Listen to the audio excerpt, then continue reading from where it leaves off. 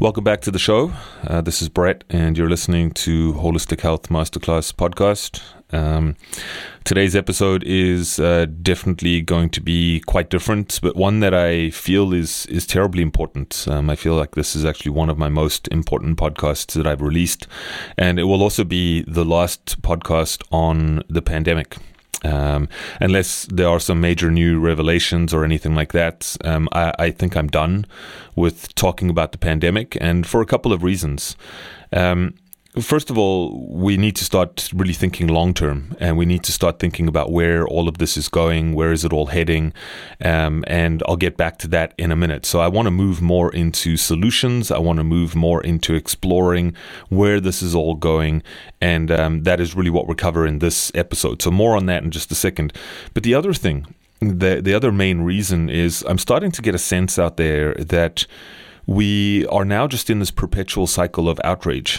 Right. So for the people that are aware of what's going on, and, you know, the people that are aware basically know what's going on to some degree, right, to varying degrees. And what we're starting to see now is everyone is just kind of locked in this outrage echo chamber.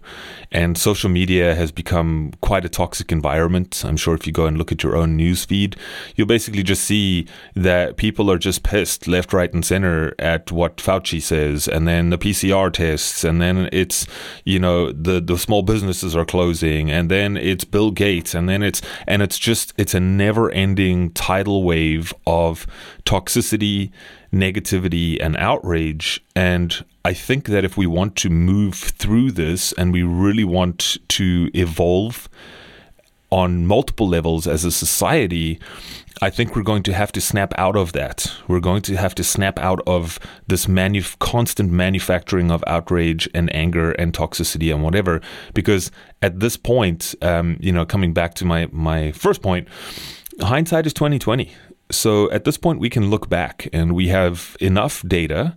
We not only need data, we can actually just have a look at what's happened in our communities. And sure, there might be isolated pockets in the world that have been more affected than others. But if I have to speak from a purely Canadian perspective, we have literally had, at time of recording, 22,000 COVID-related deaths. Okay, so COVID-related, I don't even want to bog us down with all of this, but died with COVID, died from COVID.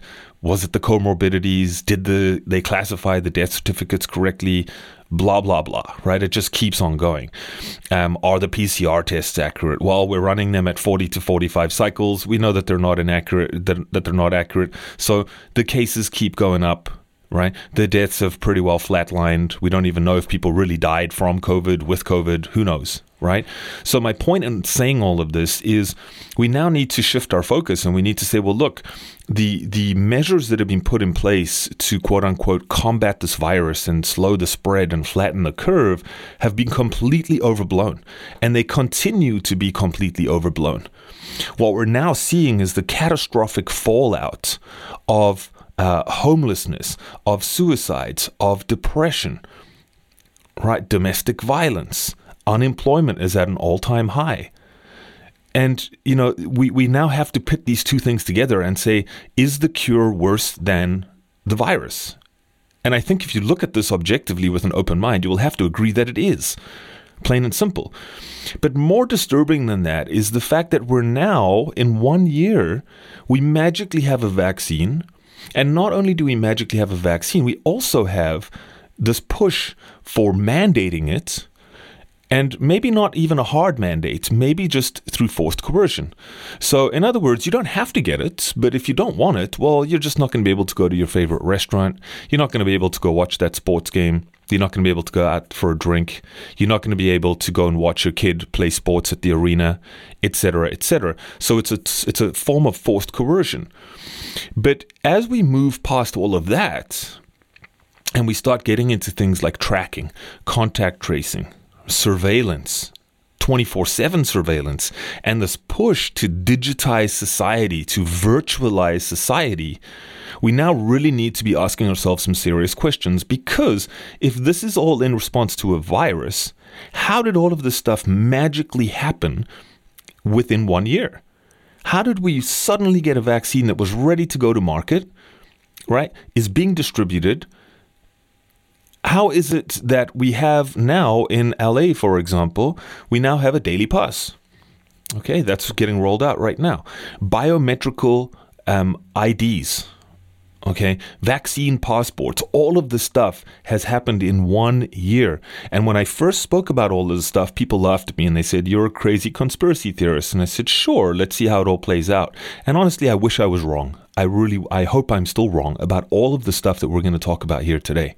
But my guest, Guy Crittenden, a good friend, also an award-winning investigative journalist, a longtime magazine editor, a person who really, really understands communication, but has also researched some very serious global issues in the past, has spent a good deal of time sifting through literature, research, and of course his network and our network. We're also tapped into a lot of these independent journalists who have done amazing work at uncovering the things that we're going to be talking about today. So in today's podcast, what we're really doing is we're looking at the end game. Okay, the goal of this podcast is to say, where does this all lead? What is the purpose of all of this? Why is this happening when what I see in my neighborhood, and I'm sure many of you see in your neighborhood, is the hospitals are not necessarily overrun? Okay, the cases might seem to be going up, but we're not necessarily seeing catastrophic hospitalizations and ICU beds that are full. And now we have doctors in Canada and around the world that are speaking up. We have scientists that are starting to speak up. We have nurses that are starting to speak up and other frontline workers. So we're starting to see now, once again, that what is actually happening on the ground is not matching up to what policy is and what is actually being implemented in terms of our daily lives. And for those of you sitting here in Ontario, in Canada, we are headed for a harsher third lockdown, they say, mid-April. Why? Because now the cases are even going down. Why is this lockdown going to happen? Why are we looking at these rolling lockdowns? And I think that this episode aims to shed light on that, where we can now look at things and ask ourselves critically, okay, look, if this is just about a virus, then obviously we've botched the whole thing and we haven't needed to do this. So there must surely be something else behind it. And today we're going to talk about things like the Rockefeller Foundation. We briefly mentioned that anyway. We're going to talk about things like Event 201, which basically happened before the pandemic, pre-pandemic. We're going to talk about the World Economic Forum, the Great Reset by Klaus Schwab. And we're going to talk about all of these things that are actually happening, because this is the policy that is trickling down from way up high and is actually affecting and basically dictating the World Health Organization, which is then dictating all of its member states to enforce the same types of policies around the world. Okay, so again, you might love this episode, you might hate it. That doesn't matter. I'm just presenting information here. But most of all, I feel compelled to present this information because I feel that it is of utmost importance. And if 2020 was the year of awakening or waking up, 2021 and beyond will be the years of consequences. And so this is my last-ditch effort. I'm done with trying to wake people up and shout from the rooftops and what have you. The writing is on the wall. It is clear as daylight at this point. So the thing is for you now to decide what you would like to do with this information. And this is not a doom and gloom podcast by any means, right? This is me trying to cultivate awareness and also to get you to a level of heightened discernment so that you can really start thinking critically about some of these things. And truth be told, we don't know exactly where it's all going to land up, but the research and the things that we've pulled together in this podcast today at least are going to give you some pretty concrete evidence as to where this is all coming from, at least. And as to where it's all going to head, well, I think there's some things that we already know. For example, vaccine passports, geofencing, and the damping down of travel, etc., etc. So there's a lot of these things that are happening, but the rest remains to be seen. And my end goal here is to really get us to start thinking about community, to start thinking about how do we build a better future? How do we build the future that we want? All right. And I think the only way that we're going to do that is we're going to have to start to come together and start to think on a local level. What are we going to do? How are we going to help each other? How are we going to support one another? Because it's easy to ostracize people and to block people and unfriend people online. It's a lot harder to do that in real life. And so at some point, we're going to have to put on our big boy and big girl pants, and we're going to actually have to learn how to cooperate with one another. We're going to have to learn how to communicate with one another again, because the dividing of society is doing nothing but divide us and pit us against one another, when what we should really be doing is we should all really be uniting and actually challenging the officials. Challenging the official narrative, challenging as to what's going on, and standing up to authoritarian, draconian measures that are actually being put in place to so-called protect us. One of the great quotes that I took away from this episode was the following: "The onus should not be put on the people questioning the narrative. The onus should be put on the people that are telling the official story." End quote. And I love that, because just like we've seen with so many other areas, with genetically modified foods, with Roundup, etc., we release these things onto the market. We just put them out there. Vaccines too, put them out there. And then all of a sudden, manufacturers are exempt from liability. Politicians all still have their jobs. These people are not being affected at all. But now the onus is on us, the general public, who are questioning these things, to prove that what they're saying is wrong and is incorrect. And when you try and do that, you're now censored by the big tech companies. You're censored by social media platforms who are all in bed with the World Health Organization, the Bill and Melinda Gates Foundation, and et cetera, et cetera. So this is what we dig into today in today's podcast. And again, I encourage you to just watch this or listen to this with an open mind. You can check out some of the resources in the show notes, which really back up a lot of what we're saying here.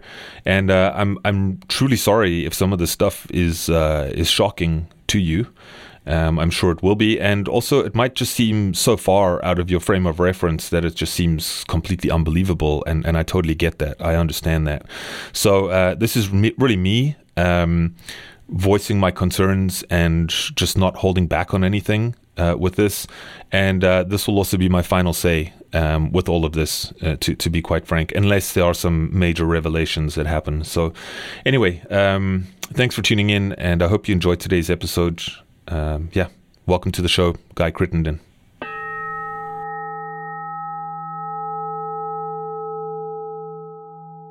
All right, Guy, welcome back to the show. This is actually your second time here. It's really good to sit down with you, my friend. Hi there, Brett. Good to be with you again. It's a real privilege. It is, and I think since the last time I had you on the show, which is probably going back a few years now, you and I have really become good friends, especially over the course of the pandemic and stuff. We've grown quite close, and I really look at you as a confidant and a person who has done a lot of the hard work that others are not willing to do. So before we launch into today, I'm just going to let those of you listening, this episode is going to be very different from what you're used to on the show, but I feel like it's really important because everyone is very much focused on the contagion, the health side of things during this pandemic. And yes, that's important, of course. But what we're going to be discussing today is what's actually going on in the background with all of this. And why are we seeing the measures that have been put in place? Is it just because of a contagion? Is it just because of health policy? And I think that what you're going to discover today is no, it's not. And Guy, I'm going to hand the mic over to you and maybe just give people a bit of your background, and especially as an investigative journalist, just so that people get a sense of who you are and what your story is. Okay, sure. Well, the elevator pitch for me, I'm from Toronto, went to the U of T, did a degree in English, which I thought would never have any practical value. I just went to university for the pure education.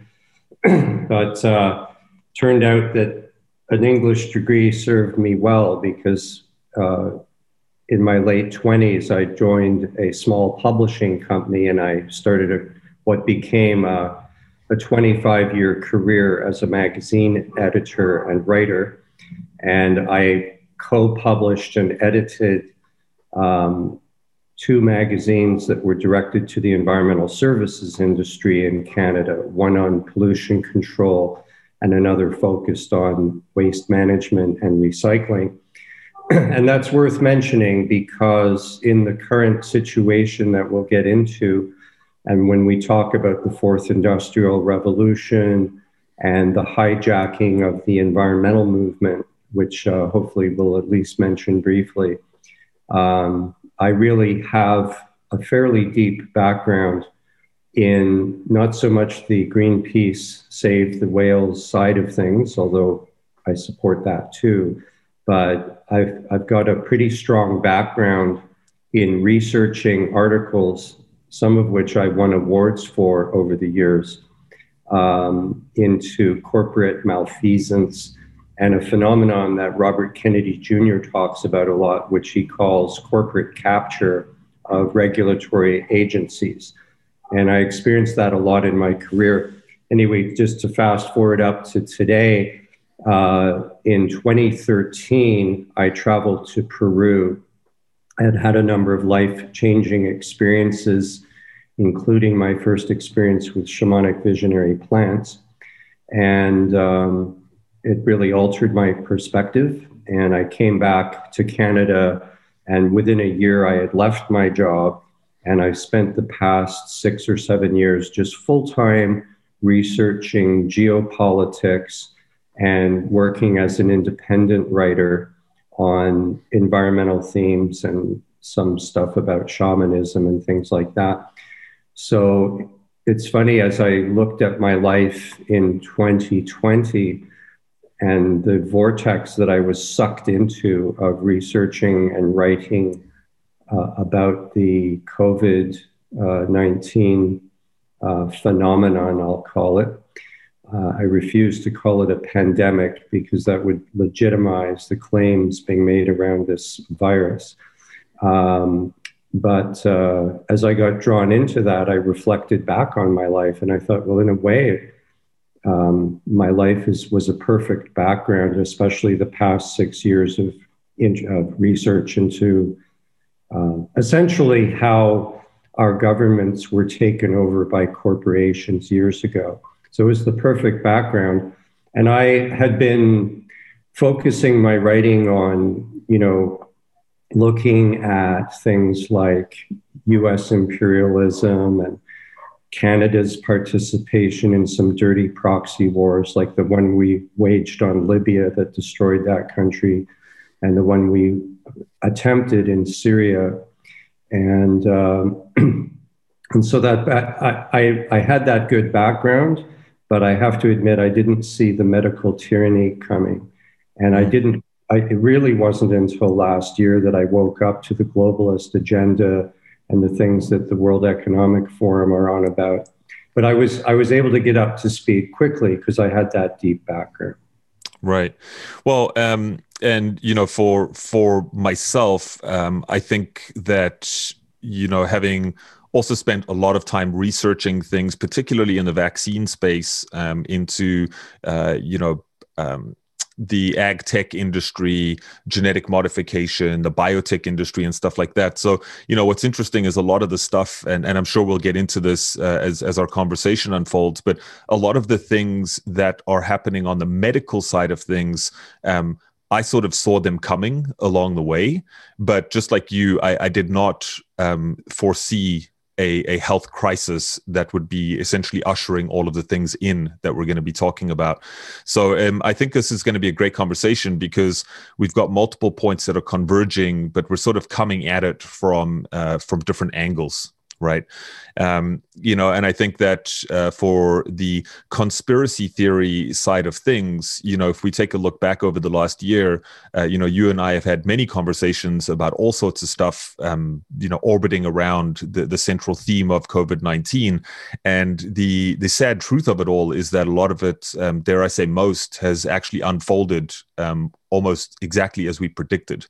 So I want people to just take that on board here. And I also want people to understand that, we don't know everything. We don't know exactly how things are going to unfold, but the things that we're going to talk about on the show today, I encourage you to go and actually look at them for yourself, because some of the things you're going to hear are going to be quite shocking, and they're going to seem very much outside of your frame of reference. I know some of the stuff that's coming down the pipeline is outside of my frame of reference. So I'm really looking to you to educate me today as well, Guy, because I know you basically do this full time.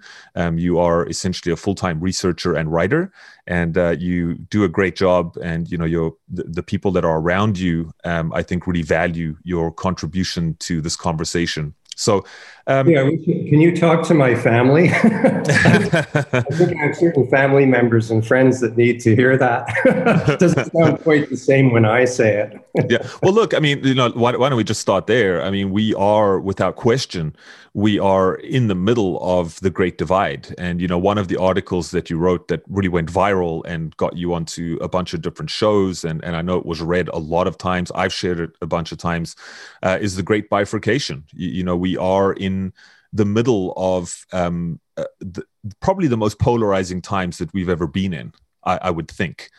So perhaps let's talk about the two camps, because obviously there's going to be people that may listen to the show and perhaps they will turn off in the next 10 minutes. And those people are going to think we're completely crazy.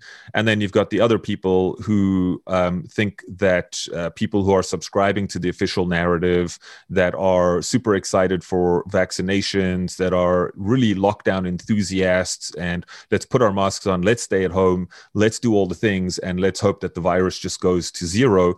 There's really two camps there, and each of those camps thinks that the other are completely crazy. So I don't know if you want to sort of start there and maybe expand a little bit on that and give us your insights into where you think we're at right now. Yeah, well, it's interesting. I have my wife always says, "Gee, Guy, you did that interview and you didn't plug your website or anything." So I'll just mention it now and get it out of the way, if you don't mind. If people want to follow my writings, my website is called hypnosis.co. So it's not a .com. And hypnosis is spelt a little unusually. It's HIP like hip, and then gnosis like sacred knowledge, GNSOIS or whatever. Mm-hmm. And I wrote an article last year, as you say, called The Great Bifurcation. Excuse me. And that article went around the world. I've never seen anything like it. And I guess I really captured the zeitgeist in that article, and people can go to my site and read it. But as you say, what I did is without saying one side was right and the other side was wrong, I simply described the two sides. And I had letters from people as far away as sub-Saharan Africa or the islands in the Coral Sea saying Wow. They were very grateful for that article because it gave them a perspective that allowed them to open up a conversation with their friends and family as to what these two sides are. And yeah, you described it already, but just the gist of it is you've got one side that is accepting the official narrative that we have a dangerous and deadly virus working its way through the population, and we all have to cooperate in cooperating with lockdowns, staying at home, wearing masks, social distancing, putting lots of hand sanitizer on and all that kind of stuff. And that camp thinks, well, if we just cooperate a little longer, it'll be just a few more weeks, maybe a few more months, but then life will return to normal. And I have friends and acquaintances who subscribe to this, who when I talk to them on the phone or whatever, they say, my daughter's planning to go to England in the spring, and after things, return to normal. And there's a very strong implication, although they might not say it, that it'll be after their family takes the vaccine, and then they will be exempt, or so they think, from the various restrictions that will be imposed on people like myself who will refuse this drug. I'm not even going to call it a vaccine because it is not a vaccine. An at all. experiment. Yes. And then the other camp, which I fit into and have been somewhat of a leader in with just a little protest group in Canada, um, is a group that understands that there is actually collusion going on at the highest levels, and that our governments and our corporations have merged into something that Mussolini called fascism. When you have big business and big government colluding in their own mutual interests and not introducing policies for the benefit of the population, that's classic fascism. Except this time we have an overlay called technocracy. And finally, imagine if the Nazis had the tools that we have today for surveillance and control. Mm. Imagine how much further people like Hitler or Stalin could have gone. And that's the world we're in right now, is that the technology has caught up with the vision of the 1930s eugenicists. And there is a plan that is being rolled out that is being openly discussed, but using a lot of weasel words to make it sound like it's for the benefit of the population. So anyway, the point being that for people in my camp of the great bifurcation, cooperation, the very thing that the other side thinks is going to get us out of this mess, is the very thing that's going to lead us down a very dark path. And I'm not going to pull my punches. I know some of your audience, this may be too much for them to hear. But I know you had Susan Stanfield on the program a while back, and she spoke openly of genocide. And we will get into this later. But there is a depopulation agenda that's part of this. And this is not my opinion. This isn't some wild claim I'm making. This is simply what my research and the research of people whose research I consider credible are finding. And what's interesting is they're very reluctant to use words like that because it sounds like rhetoric. Yeah. So I'm careful about it, but I'm a student of genocide. I've studied the Holocaust in university, and there's a very nefarious side to what's going on, and we need to talk about that. Well, and I think that's exactly it, right? We do need to talk about it. You know, when we talk about things like free speech and things like that, unfortunately, we're in this position now where it's almost like taboo to talk about anything outside of that. And I think that what a lot of people will say, I mean, this is what we see out there, is people will sort of say, well, some of the things you're talking about, I mean, it's completely crazy, right? You're just a conspiracy theorist, blah, blah, blah. No one in the New York Times or the Atlantic or on CNN, like no one else is talking about that. Right. Mm-hmm. They just label people as complete whack jobs and then that's it. So I think you do have a lot of people that this is so far out of their frame of reference that it's almost like a dystopian sci-fi movie. Right. And it's very hard to wrap your head around.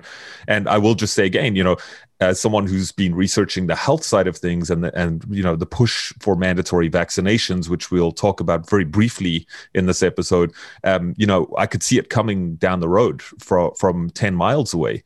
So I think, what I'm going to try and avoid here in our conversation, I know we're going to talk about vaccines a little bit, but I really want to keep us pointed on where does this all lead? Okay, because I think that's the important thing, right? We've spoken enough on the show about vaccines and, is the virus real? Is it not real? Treatments, blah, blah, blah. So I want to just, in our efforts here to constrain our time, is let's talk about where we're going and what happens next. And you kind of alluded to a couple of things that I think would be a good starting point for people. And one of those is, the things that you're talking about. So when you use words like genocide, when we use things like corporate capture, technocracy, and so forth, I think let's bring the World Economic Forum into the fold, because I think that's a great starting point for people. It's open source. You can go and read it all on there. And let's talk about the World Economic Forum and their whole agenda.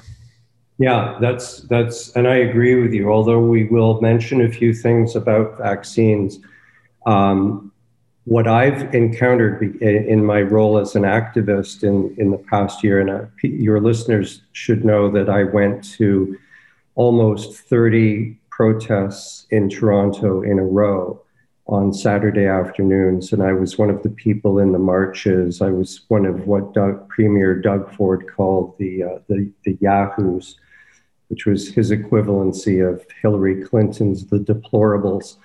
And so I've been very active in this. And I will also mention that I am not speaking to you from Canada. I've actually left Canada. I don't know for how long, with my wife and stepson and dog, because we have seen the writing on the wall and we want to be in a place where we can watch from afar and see what's going on. So I have considered Canada to be in such a bad situation that I've actually left. So that should tell people something. And you actually sold your house. Like, we're not just talking about rented your house out and left. Like, you sold up and left, just so that people understand that. Yeah. Well, and your listeners will learn more about this in a minute. We realized that our plan had been to wait until my youngest stepson had finished high school in 4 years, and then sell our house at what we assumed would be a big profit, and then go and travel. And what happened was we realized that real estate in Canada is now a toxic asset, and that it will drop in value this year. So we decided to get out ahead of that. And then we thought, well, let's do a little traveling while we can. And just because the government says we shouldn't be, that's all. In fact, in my opinion, that's all the more reason to do it. So we're trying to behave like free people and live the lives we want to live and not succumb to these edicts. But anyway, getting back to the World Economic Forum, I was just reading an article from the National Post this morning, which I don't know if the article was from today or a few days old, but they pointed out something that I already knew, which a lot of people may not realize, and that is that our Deputy Prime Minister, Chrystia Freeland, actually sits on the board. She's a full standing board member of the World Economic Forum. So she is regularly talking to Klaus Schwab and the other board members. And we have what I consider to be, in a sense, a Manchurian candidate in our Prime Minister's office, including Prime Minister Justin Trudeau himself, who is also a globalist, although I view him more as a pawn or puppet, and I view he's like the official spokesmodel for the globalist takeover of Canada. And Chrystia Freeland's more like his handler, much in the way that Dick Cheney was the handler for George W. Bush. And in the States now, Kamala Harris is kind of the handler of the obviously mentally compromised Joe Biden. So Chrystia Freeland, as this article discusses, is also on the board of something called the Aspen Institute Kiev. And we need to really think about this, because we have leadership now at the national level in Canada that has divided loyalties. And in some people would call it treasonous. I won't get that inflammatory. But it's of great concern that our Prime Minister's office is occupied by people who have a committed allegiance to the World Economic Forum agenda. And what the World Economic Forum is introducing is a very top-down, tightly controlled form of global governance that will utilize AI technology. And so one of the things that makes all of this so difficult to talk about, Brad, is we can't talk about one issue without also talking about another issue, without also talking about another issue. And it gets to be confusing. And as a writer, I have a hard time with this, because what do? Do I write a separate article about 5G, and then a separate article about the vaccine, and then a separate article about the lockdown and all that kind of stuff. We have to understand how all of these different factors interlock together like pieces of a jigsaw puzzle. And if you don't understand, for instance, the real purpose of 5G in ushering the Internet of Things, and if you don't understand that the Internet of Things is really about the Internet of Bodies, and how this technology has nothing to do with just getting you faster download speeds for video games and movies, but is actually a system via which our biometrics can be surveilled and investors can make money from our biometric data. If we don't have that complete picture, then we don't really get anywhere. And so, for example, in my activism last year, and when we're out marching on the streets of Toronto, the number one thing that I kept encountering was people, when I talked to people on the street, they'd say, but why? Why would they be doing this? They couldn't believe that the biological crisis had been manufactured or exploited with a lot of fraudulent claims, because they just couldn't see the bigger picture. They didn't know where it was headed, as you say. But anyway, what I've concluded is that there is this dystopian top-down control grid that's being rolled out. And while we all argue about whether we should wear masks or not, or whether the lockdown should be extended, this platform is being rolled out. And it will serve the interests of the 1%, and it will immiserate most of the remaining 99%. And when I say immiserate, I just mean make their lives horrible. We're actually being led into a system of digital slavery and servitude. And so you have to have that complete picture. So the World Economic Forum is ground zero for all this, and people do need to go to read the documents there and Klaus Schwab's book, The Great Reset. Yeah. And you'll see that he is advocating for what can only be termed a Mussolini style of top-down corporate fascism. I think I'm going to add a couple of things there as well, and perhaps just let people know, if you don't know this, back in 2019 in October, there was an event called Event 201. You can go and look that up, Event 201. Event 201 was essentially, I think, run or put on by the World Economic Forum. Okay, Johns Hopkins was there as a major sponsor as well.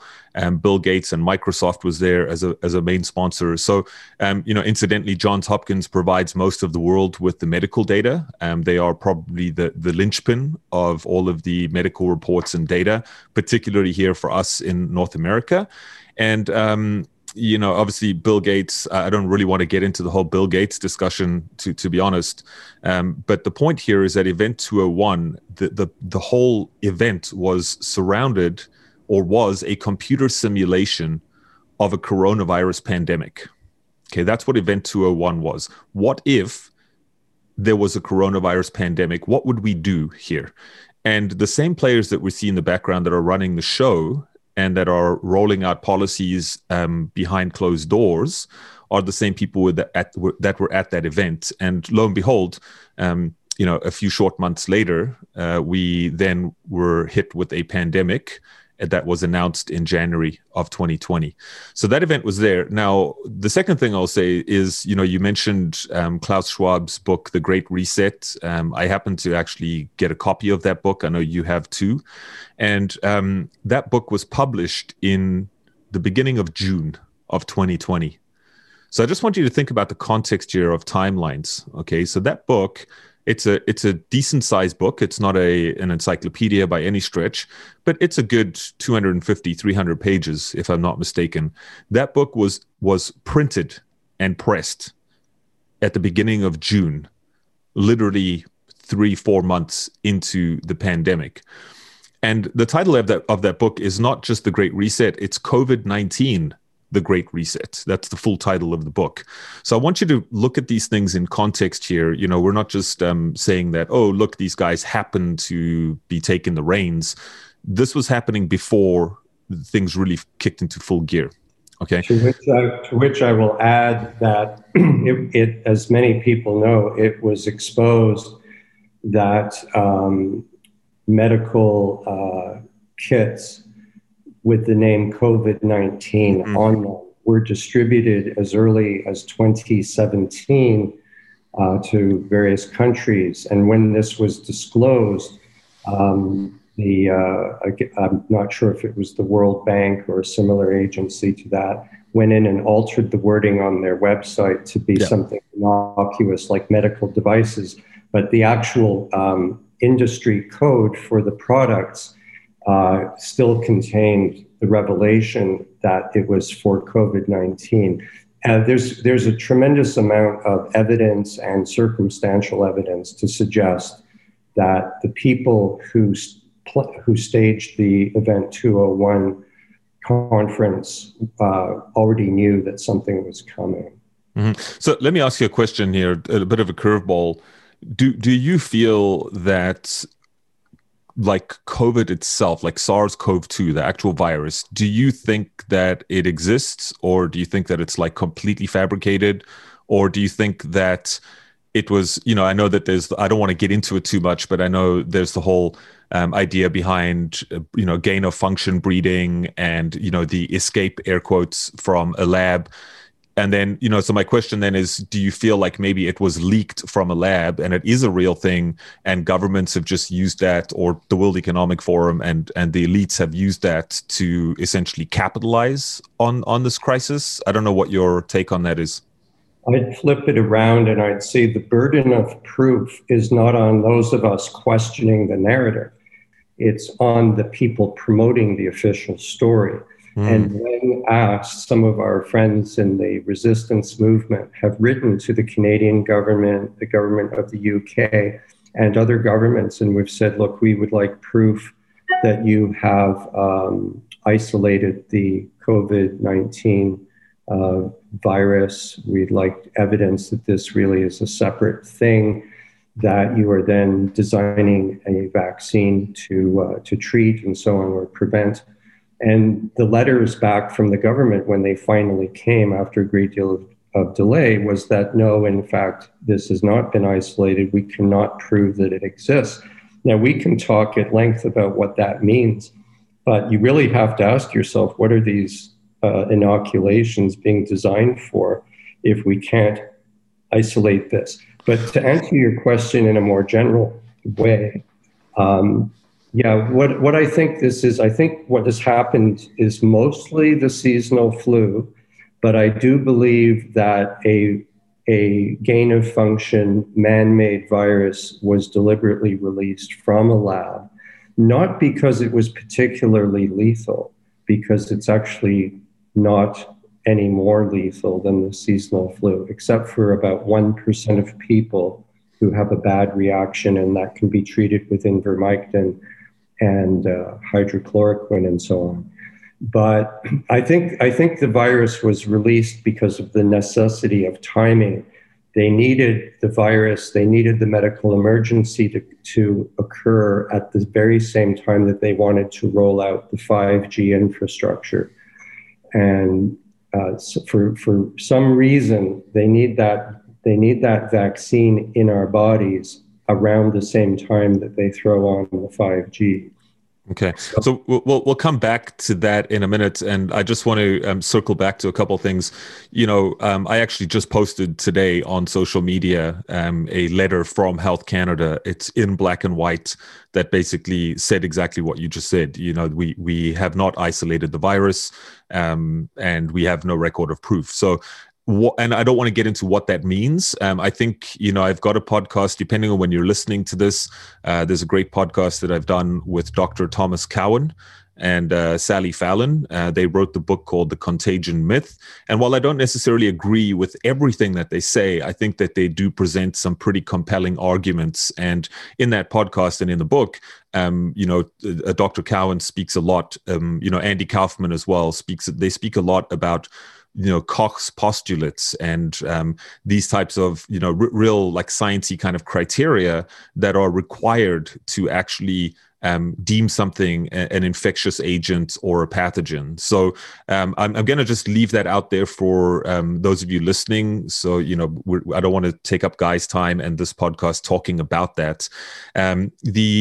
So coming back to the World Economic Forum and all of that, we'll get into 5G and that sort of thing as well. But as we talk about this top-down rolling out, this globalization, I mean, we're now using a health crisis, whether it's a manufactured crisis, whatever you want to believe about that. We are, without question, capitalizing on this current crisis, and we're using it to usher in other things. Okay, we'll get to those and other things. Yeah. Don't forget, Brett, that Klaus Schwab also predicted in speeches and in writing, very similar to Event 201. I forget the name of it, but they had a similar tabletop exercise built around a cyber attack. And Schwab has been openly predicting that there will very soon be some kind of cyber attack that will make the COVID-19 pale in significance by comparison. Mm-hmm. So we're being forewarned that there could be an attack on the internet or the power grid at any point. So people need to have an awareness of that. But to tie this into the corporate agenda and where this is all going, people need to wrap their heads around what Klaus Schwab calls the Fourth Industrial Revolution, and what one of my favorite researchers, upon whose work I rely heavily, help me out here. Is it Whitney Webb? I was going to mention Whitney Webb in a second, but my friend in Pennsylvania there, the lady... Oh, Alison McDowell, yeah. Yes, Alison McDowell, excuse me there. And Alison has done some of the best research into all the ways in which the digitized Internet of Things and digitized Internet of Bodies will work. And what she has found out is that there are all kinds of very weird science fiction-y kinds of ways that the new economy is going to function. It's going to be very gamified and casino-like. And I'll remind, a lot of people might remember the Pokemon exercise that took place a few years where people wore these, was it a Google eyeglasses or something that allows you to see Pokemon characters running around in the real 3D world. And so people participated in this live exercise and they put on the Google Glass and they ran around chasing these Pokemon characters. And I'm sure it was a really fun game. What a lot of people didn't realize is that game was sponsored by the CIA. And it was in fact an intelligence gathering exercise.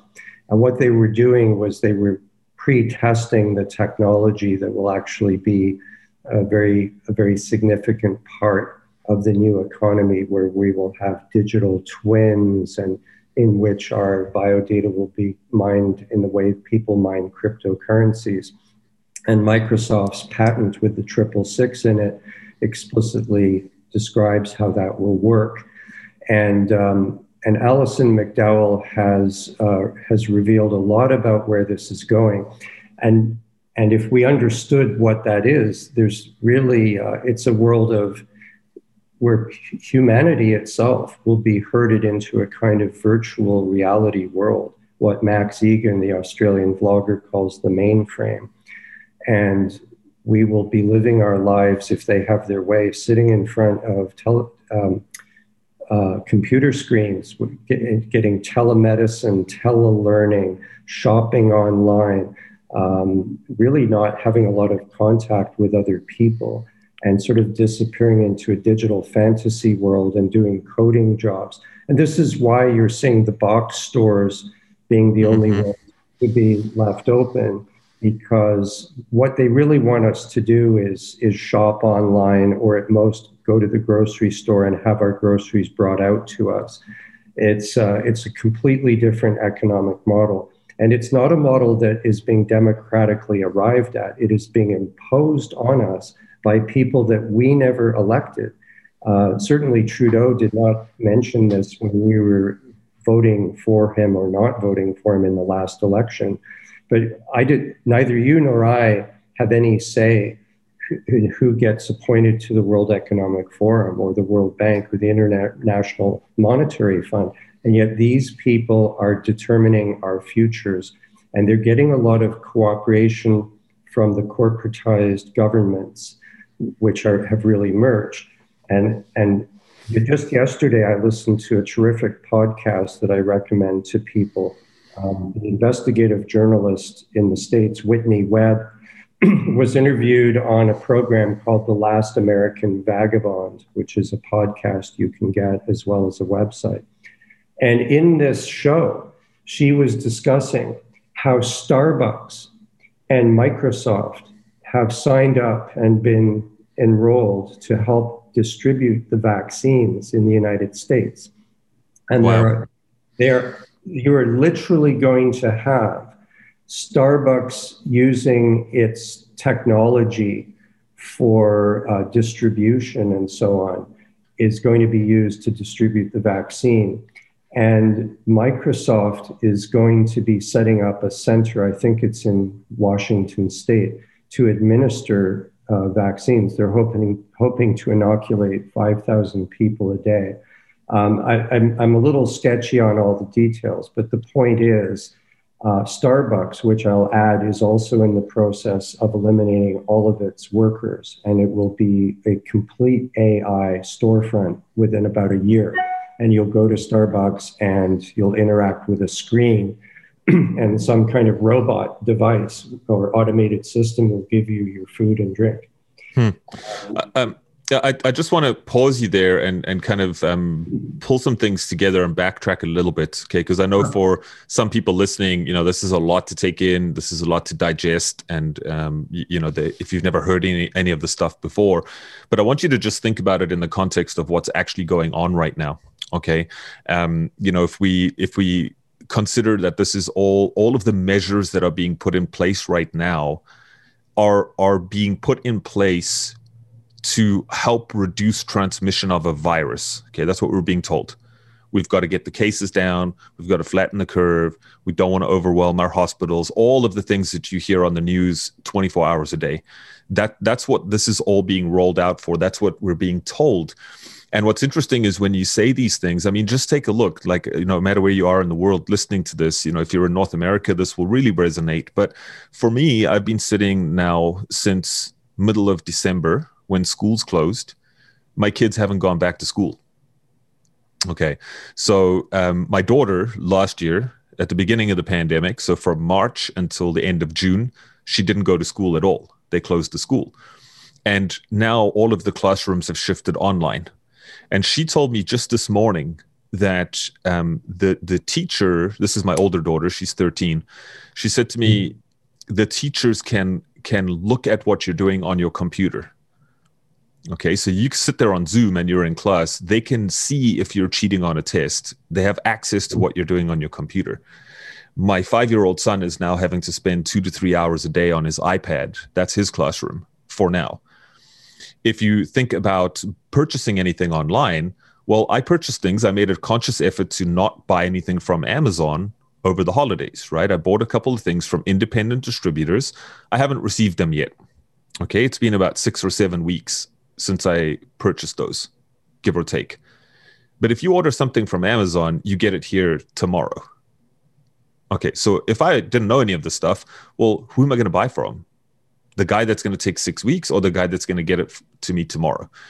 If you take a look at the stores, right? All of your stores, your restaurants, all of these things have been shut under the guise of stopping a virus. But once you understand what's actually going on with the fourth industrial revolution, with the AI tech takeover, you will see that this is essentially an effort to, it's the planned demolition of the economy and to basically just remove the middle class, remove small businesses, and then usher in essentially a tech-driven, a surveillance-driven system whereby your Amazons, your Walmarts, your Loblaws, and all of these giant corporations will be the only people left standing. And we will not really have a choice of where to shop, where to go. And then you kind of have to ripple that out into what is employment? What is the employment situation going to look like? Because right now, the employment rates are unprecedented. And I would venture out and say around the world, they're unprecedented. And maybe we'll talk about UBI in a bit, unless you want to talk about it right now.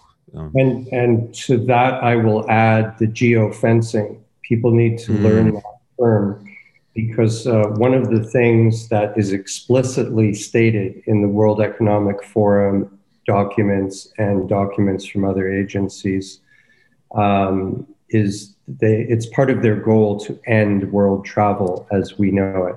Now, that doesn't mean that billionaires won't be getting on their private jets and going wherever they want, but they're trying to destroy the business where people would get on a jet and go to the Caribbean, say, for a 2-week holiday. In Canada, they've, as many people would know now, they've just canceled all flights on Canadian Airlines anyway, to and from the Caribbean and Mexico.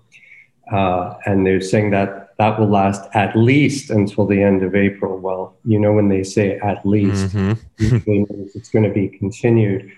And in the area in Latin America where I currently reside, which shall remain nameless, the resorts near where we are at 7% capacity. And I am watching people in the local economy being completely wiped out and their livelihoods destroyed. And this is happening around the world. So one of the things if people need to realize is if you come over to my side and my way of thinking of things, instead of staying home to keep people safe, by staying home, what people are doing and agreeing to not travel is they're actually destroying their future ability to leave the country and travel. And now in Canada, we have among the world's most draconian system has been introduced. It's a total violation of our rights. It's completely unconstitutional, and it is going to face a legal challenge. But they have now instituted a policy where upon returning to Canada from anywhere in the world, you have to self-isolate for 3 days, awaiting your airport. I don't know if the PCR test is administered at the airport or at the 2-star hotel where you'll be put. But even though you're required to have a negative PCR test before you board the plane to come home, you still have to serve 3 days of detention at a minimum cost of $2,000. And again, if they say it's going to be at least $2,000, you can guess it's going to be more. And then if you test negative, then you go home to serve out the rest of your 2-week quarantine at home. And if you test positive, you're taken to a black site. You're taken to more of a internment camp style quarantine center to serve out the rest of your time. Now, I think some people just hear that and they think, well, that's good. People shouldn't be traveling and we don't need this new variant of the virus. But first of all, there's no evidence that there's anything special in terms of new variants. We've known since last year that COVID has many genetic mutations, dozens, if not hundreds, coronaviruses generally. And so they can cherry pick any strain of the virus they want and say, oh, this transmits more quickly than another type. It's very difficult to disprove that. And it's at this point, it's simply a claim. And based on that claim, you have Canadians being separated from their families who cannot find out where they are.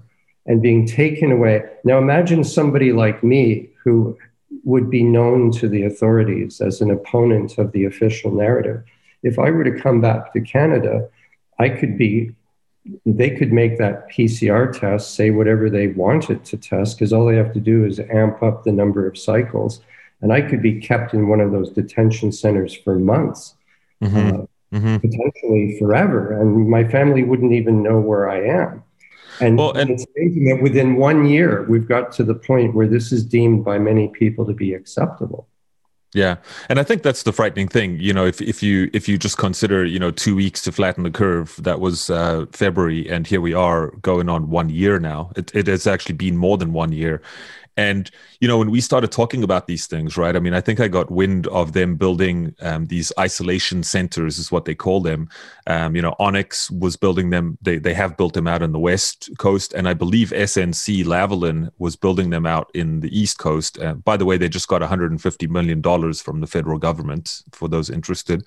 Don't know what that was for. But anyway, so I think, when we said these things initially, everyone was like, oh my gosh, you guys are conspiracy theorists, they would never do that. The government would never do that. Justin Trudeau would never do. Oh, what do you think? They're just going to come and yank you off the street and throw you in a camp? Like, come on.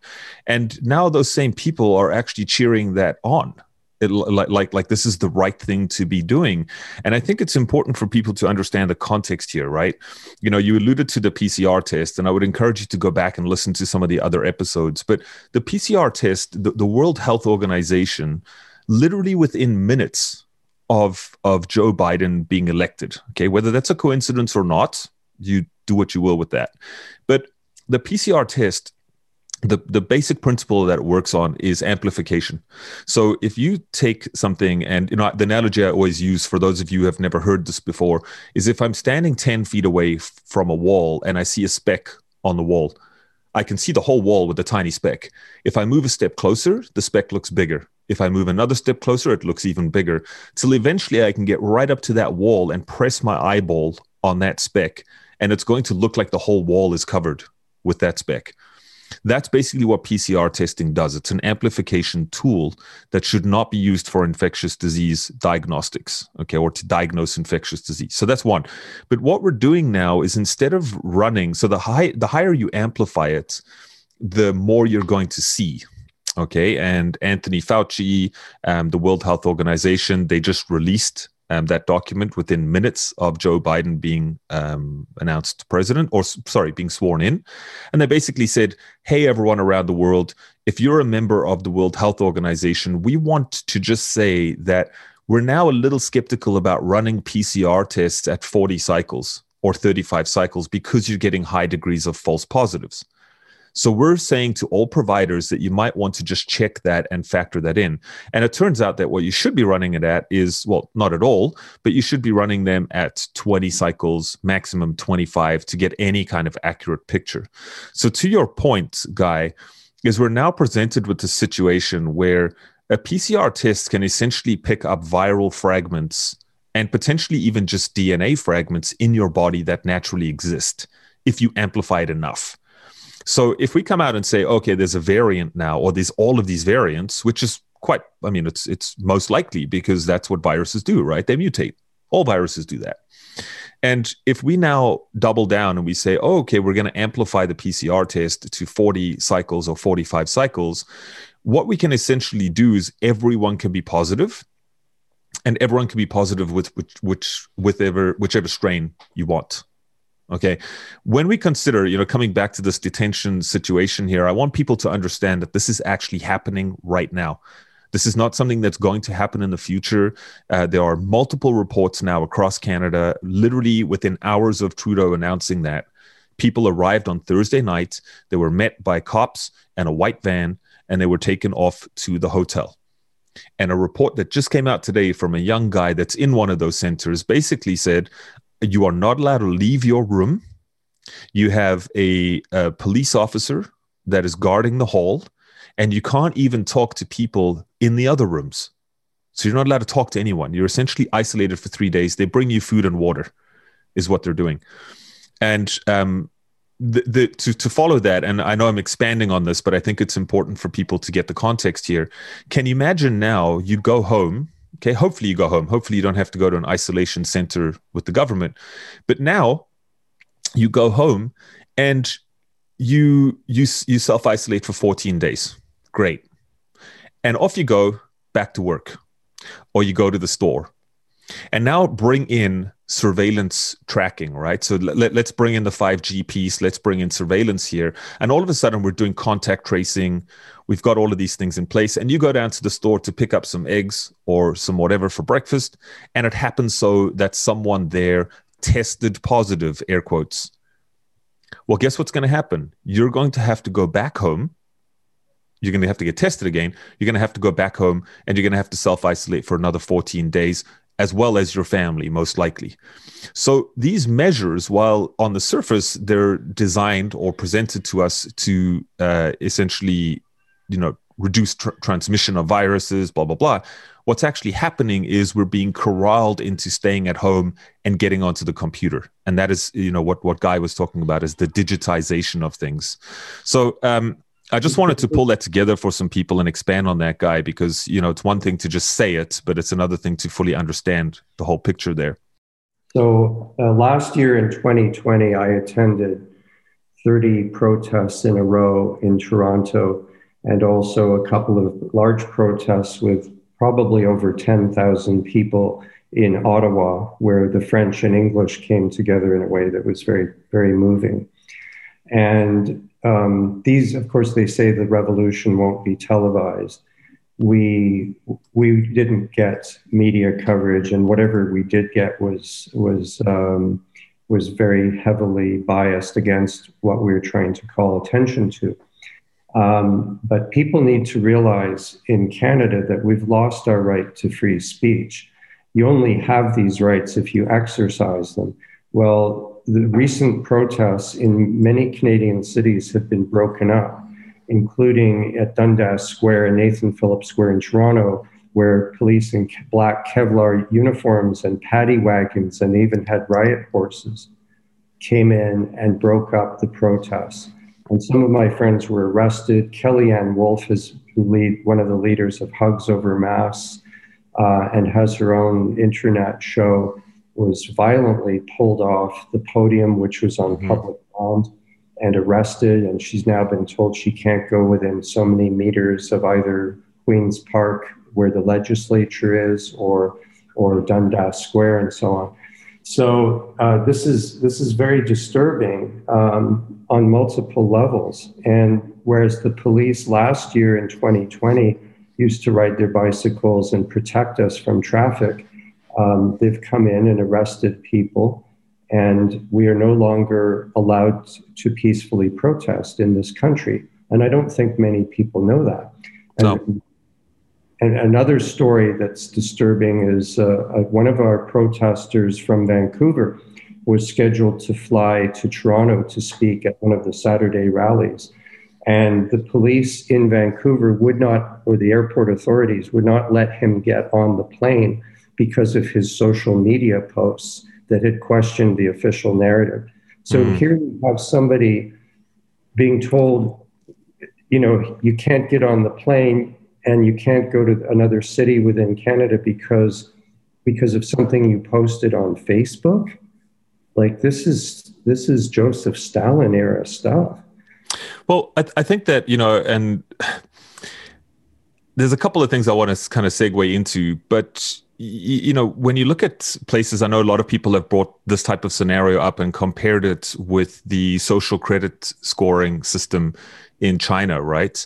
And if you've ever seen the Black Mirror episode, there's a Black Mirror episode on that where basically you get a score, and your score, depending on how you behave in the world, governs the rights that you have in the real world, right? So you might be able to get on a first-class plane. You might not be able to fly at all. You might be able to go into a restaurant or not go into one at all. And, when I first watched that, I was like, whoa, that's kind of crazy. This was going back a few years. I was like, wow, that seems nuts. But then when you think about it, this is kind of where we're headed now, right? And most people won't realize this, but the Canadian government actually already has a framework called a compliance score. Okay, and they've said that people who refuse to get tested, obviously now you have to get tested coming back in, but going back a few months, if you refuse to get tested flying back into Canada or crossing the border, this would affect your compliance score. And so when I hear stories like that, I kind of wonder to myself again, what's going on in the background here? Because what we're being told to do is comply, comply, comply, comply. And I think right now it's somewhat optional.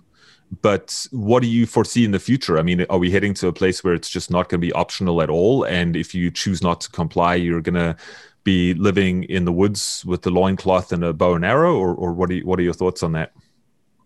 I think that's exactly where we're headed. And I can't tell you how many people contact me on a weekly basis, if not daily, to tell me they've sold their house in the city and they've moved. They're moving out to a northern area, or they're buying farmland to grow their own food.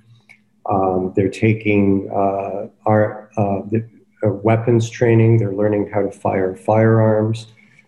People are buying low denomination silver coins because prior to 1968 they were 80% silver, and they're doing things like this because they're envisioning a scenario where currency will no longer exist as we know it. And they're envisioning this kind of bifurcation where people, as it explicitly says, again, in the World Economic Forum and United Nations documents, people are going to be pressured through tax and other coercive measures to live in the cities, and the areas outside of cities are going to be depopulated over time. We can speculate as to how aggressive that depopulation is going to occur. But people wouldn't be taking these steps unless there was a significant reason, at least in their minds, to be doing so. And maybe we'll get into that. I'm just conscious of our time suddenly, so we might get into some of that. But so with all of this, we're now just to kind of bring us into the surveillance capitalism, biocapitalism, the tracking side of things, right? Because what we're now being told, again, all of the stuff that we're talking about is under the guise of, we've got to stop the virus, right? We've got to stop the virus. We've got to protect people. And I want to come back and talk about this whole narrative around protect and cooperate and comply. So maybe we'll wrap up with that. But in order to now do this, we basically have to have surveillance, right? We basically have to be able to keep track of everyone. And now we're looking at things like digital identity cards. We're looking at things like a COVID passport, which I think will then be expanded into a bio-digital passport that will perhaps contain everything from your mortgage to your banking information to your driver's license, et cetera, et cetera. And of course, then the end point of that, which is already happening in places like Sweden, is essentially saying, well, look, don't worry about a card. Why don't we just put a chip in you, right? So let's just use a microchip instead. Perhaps talk a little bit more about what else is going on around this whole the point of surveillance and the point of biocapitalism. What is that, and why should we be concerned? Yeah, it's interesting timing, because I was just reading this morning that Ontario Premier Doug Ford is introducing a new digital identity card for Ontario. It's still somewhat at the development stage, but they're soft launching it and they're creating the awareness of it. And they're presenting it as something that's going to be incredibly convenient, so that instead of having to have, say, a passport and a driver's license and a health card and all these things, you'll have everything on one card. Now, I see that card could also be an app on your phone. And as you say, it could eventually be something implanted in you. And even if you're a person like me who's going to resist that at every stage, what's going to happen, unless people rise up quickly and oppose this, is it's not so much that you'll be mandated to take this. It's just that you'll be excluded from civil society if you don't have these things. So to get into a restaurant or a music concert, much less even travel between cities, you're going to have this card. and it's going to have the right information on it, like a social credit score or a compliance score, and it'll have to show that either you've been vaccinated or you're being tested every week. They'll make life very hard for anyone who doesn't take this shot. So this is coming in fast and furious, and this is again why they need that 5G network to be rolled out, which has extremely dangerous frequencies that people can research. There's over 4,000 suppressed safety studies.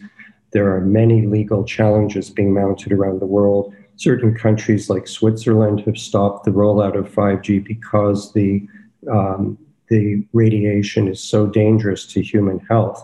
But even if it wasn't, the purpose of it is not so that you can download a movie faster. The purpose of it is so that Fortune 500 companies can mine your biodata and know more about you than you know about yourself, and sell you not only to sell you things. This is a myth that people have, that, oh, they just want to know when I want to order a pizza, and then the robot butler will order my pizza before I get home. That is part of it. And if that's what all it was, maybe I wouldn't feel so strongly against it. But as Alison McDowell has revealed, there's these things called human capital bonds and also pay for success programs. And this is something that almost nobody in the mainstream has heard of.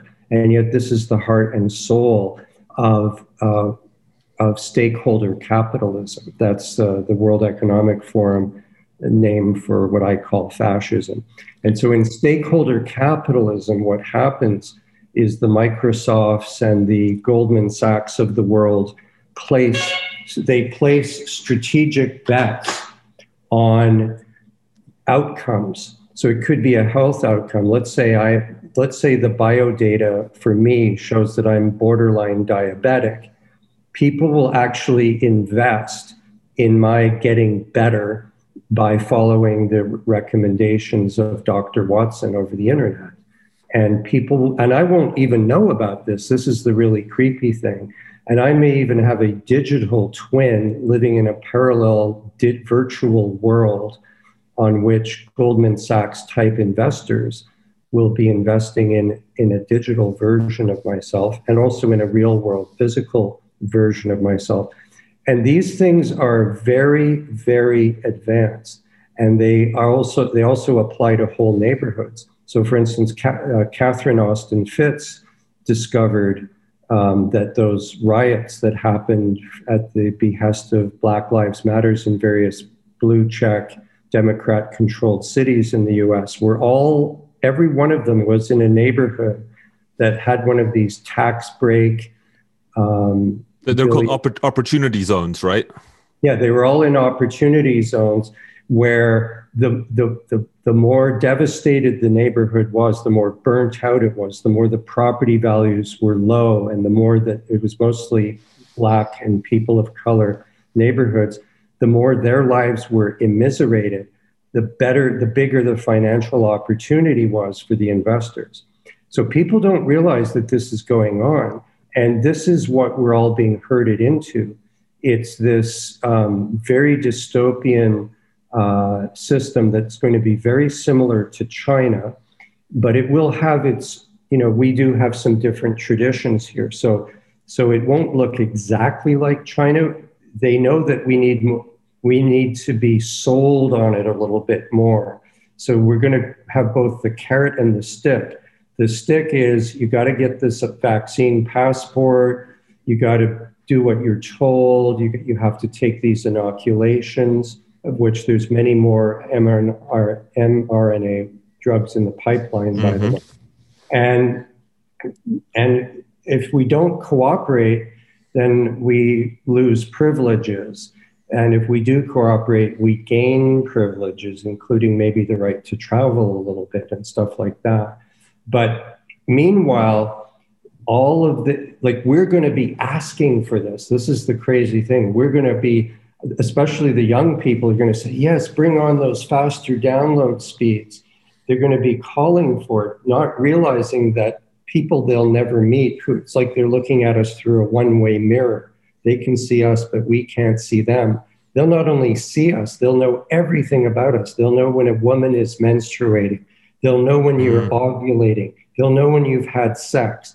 They'll know what your blood sugar level is. They'll know whether you have kidney disease, and they will speculate on it. And this isn't to make you healthy, and it's not to make a better world. In fact, the worse the world is, and the more environmentally devastated it is, the richer these people become. It's very sick.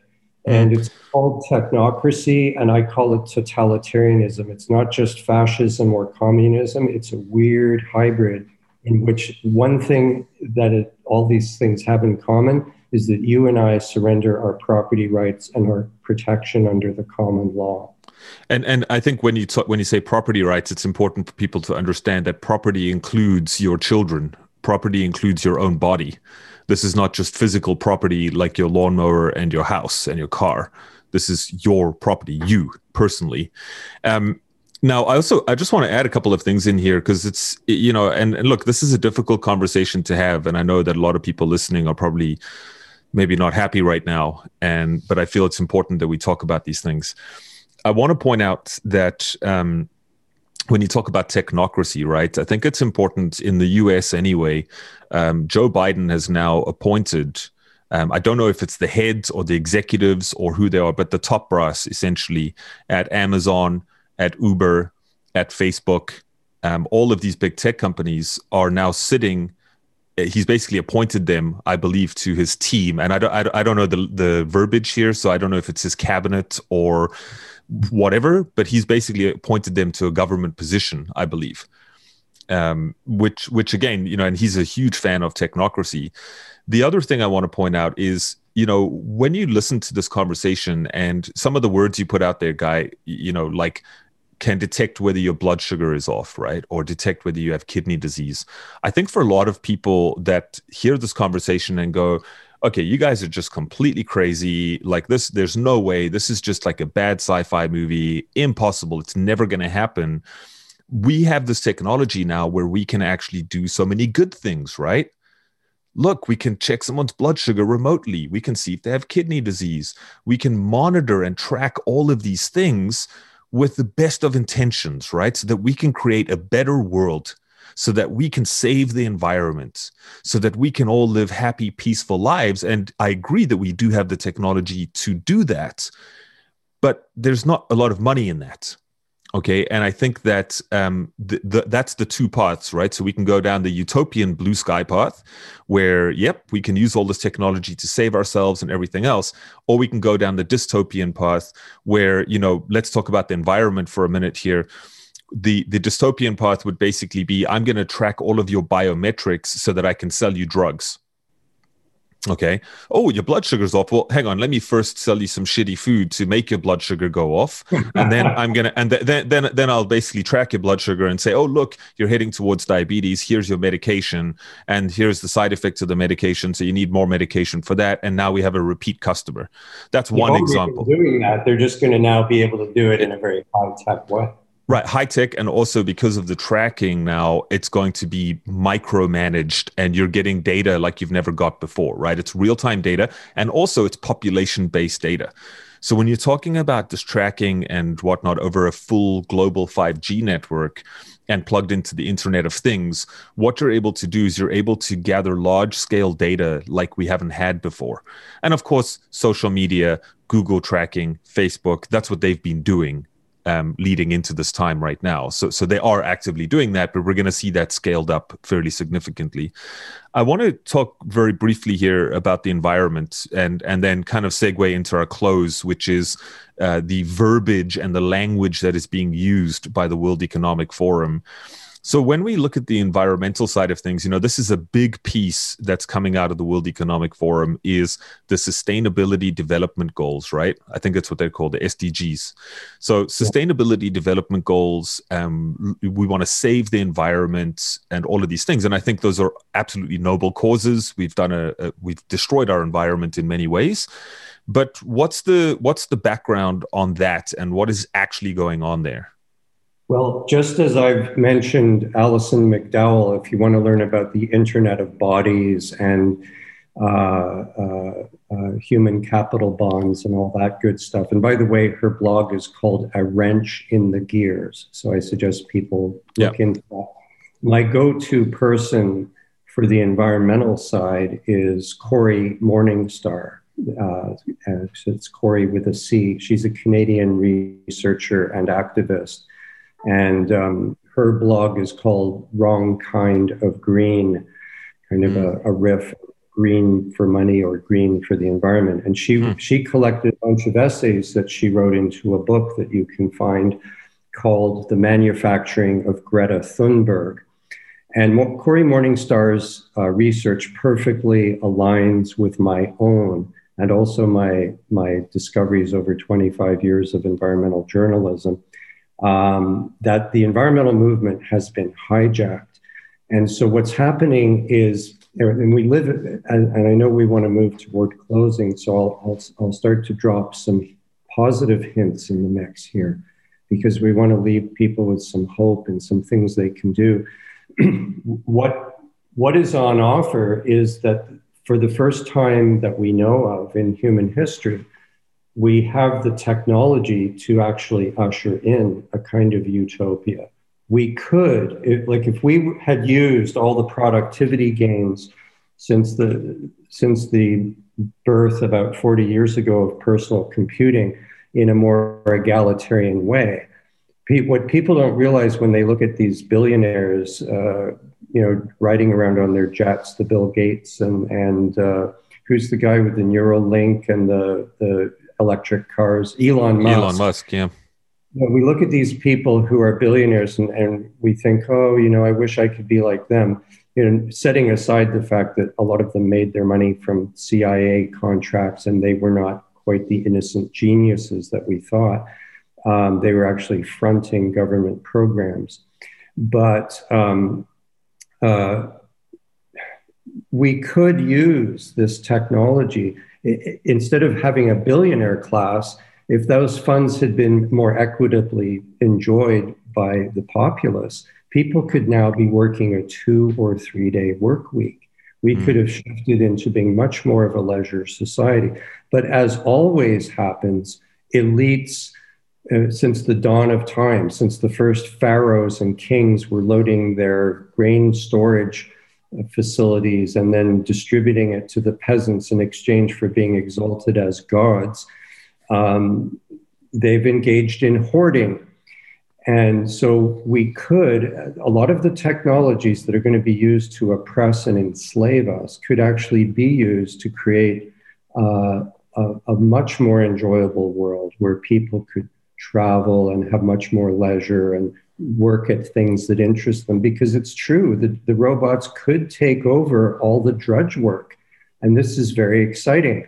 Mm-hmm. But what's happened is, and this is the essence of what I want to convey today, is that the elites foresaw this decades ago. And they saw the confluence of two things. And this is what everyone's missing. The two things that are converging right now is breathtakingly powerful technology that can really create a kind of Jetsons world, and a fourth turning. We're at the end of a 80 to 100 year interest rate cycle. And the central bankers of the world know that over time, fiat currencies always move towards zero. So the central bankers, like the US Fed, have run out of tools to stimulate the economy. So what they're choosing instead of fiscal responsibility is to print money like crazy. Mm-hmm. They're bankrupting the nations of the world on purpose because they want to shift us into a world controlled by this new technology that they will set up for their benefit and not the rest of us. And then they're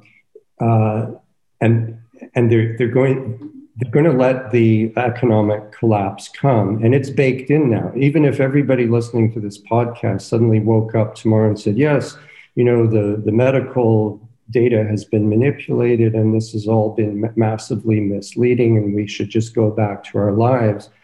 Well, now we have hundreds of thousands of bankrupted businesses. The airlines will probably never recover. The hotel industry is destroyed. The restaurant industry is destroyed.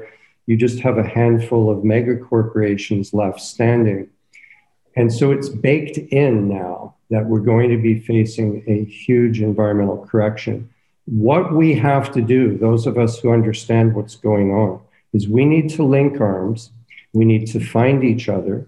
We need to join forces with groups like the Freedom Alliance that is being led or fronted by Professor Dolores Cahill of Ireland, and the Children's Health Defense led by Robert Kennedy Jr. and his Del Bigtree with his show, The High Wire. We need to find voices like this and people like this and people who have credible platforms. And we need to jujitsu all of this and take this, you know, how in martial arts, they say you don't fight your opponent, you use his or her energy against them, flip them. And basically what I'm holding out hope for, and I don't think it'll happen, unfortunately, until the trap is mostly closed, but we need to take what these oligarchs are doing and you flip it around and take their nefarious use of these technologies and redirect it to the benefit of all of us. And that would also include rejecting some technologies. We have to start considering that just because something's a new technology doesn't mean we should employ it. But we should certainly be very careful about how we employ these new technologies. And the reason that what we've discussed here today is so important about the arrests at the airlines, at the airports, people being taken to black sites, peaceful protesters being thrown to the ground and handcuffed and arrested just for going out and questioning the official narrative, and the massive censorship that's going on and all of this kind of stuff, is because that's telling us which direction our corporate overlords are taking us with the technology. And you notice, to just touch again on that environmental aspect, you notice that the United Nations and its panels with climate change and the environmental sustainability goals, you'll notice that they have this iconography, and it usually shows people with very flat images, like very stylized icons of a person with brown skin and black curly hair from somewhere in South America or something. I mean, there's nothing wrong with that on one level, but people need to be aware that this plan that's actually going to destroy a lot of those people's lives is being sold to people in the industrialized countries as being for the benefit of all.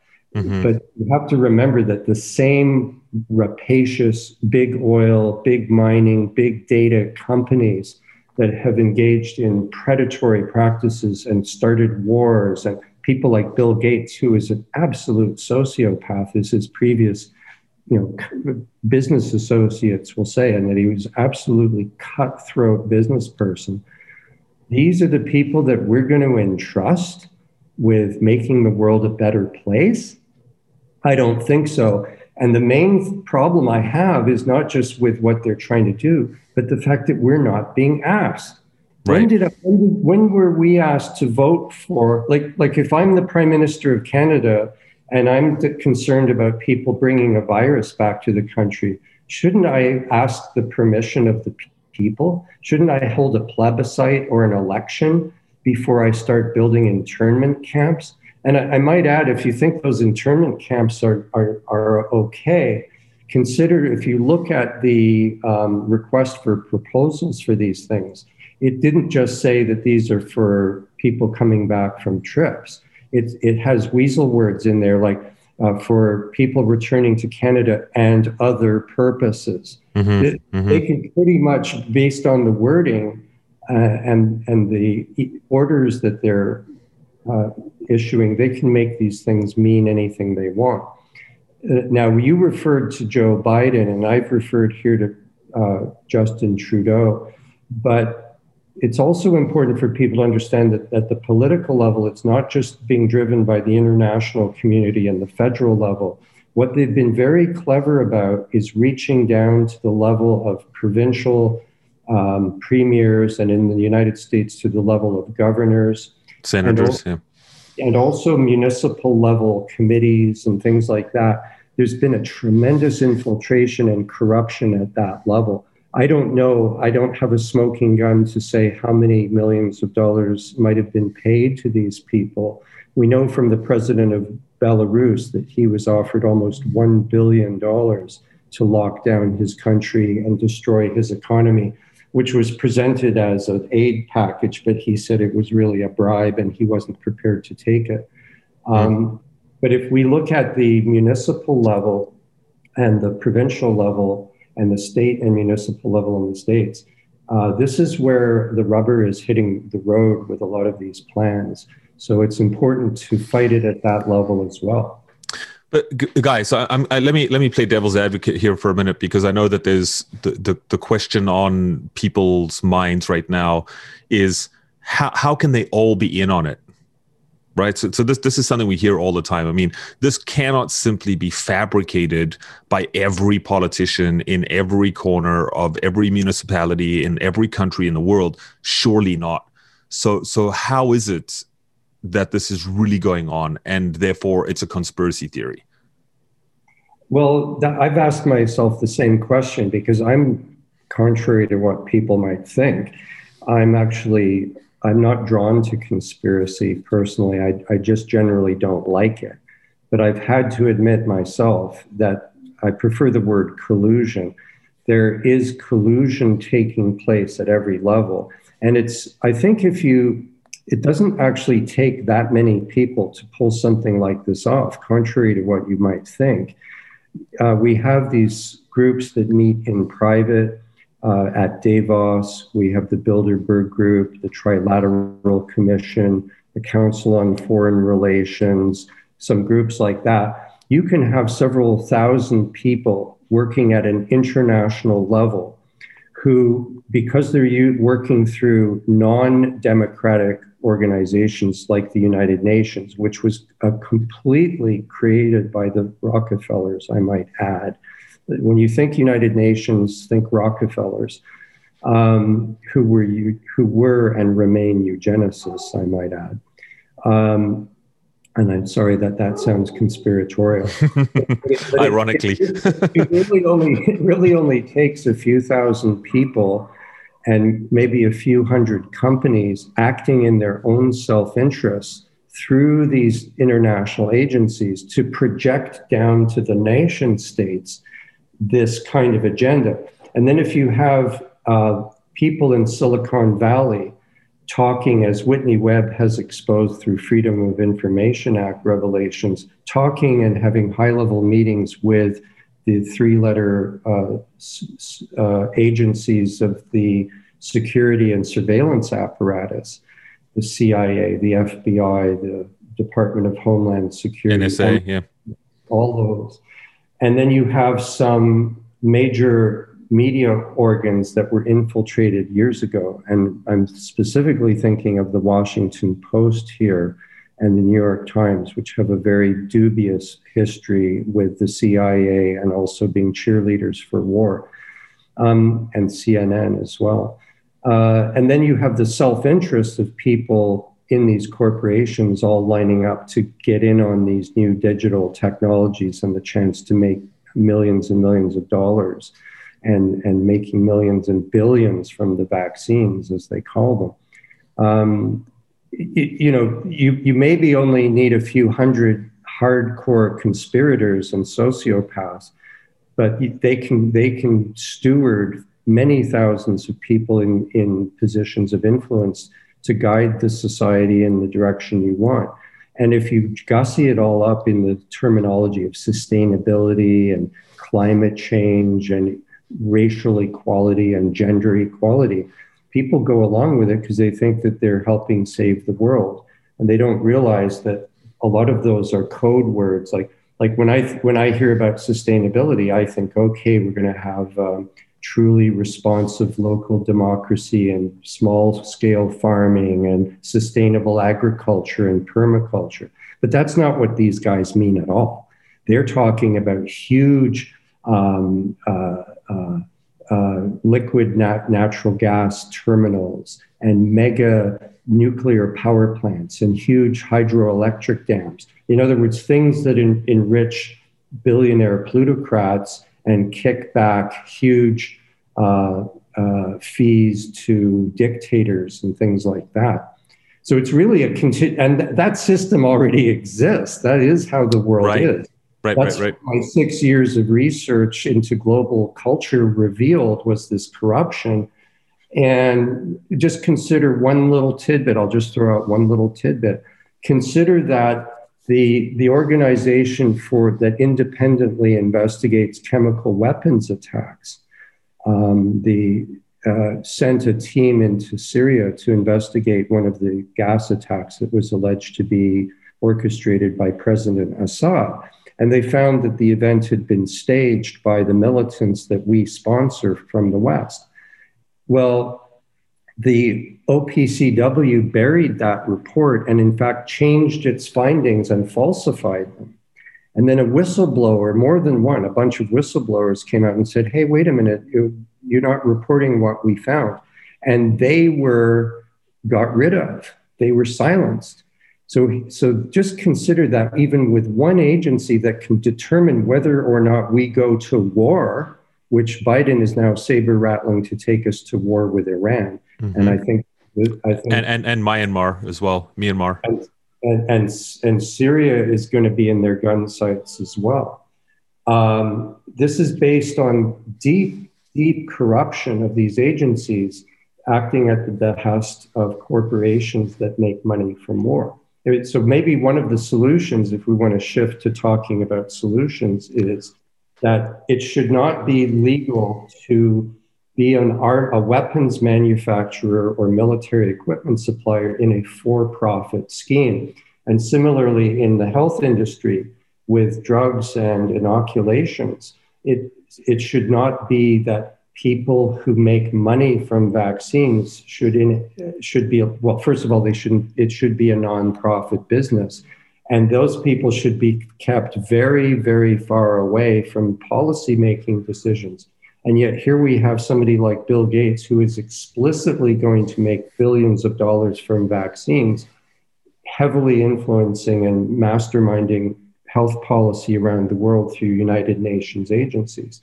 So while some of my confreres in the resistance movement like to talk about how evil and nefarious these people are, I think it's more useful to think of them as rational actors in a system that rewards sociopathy.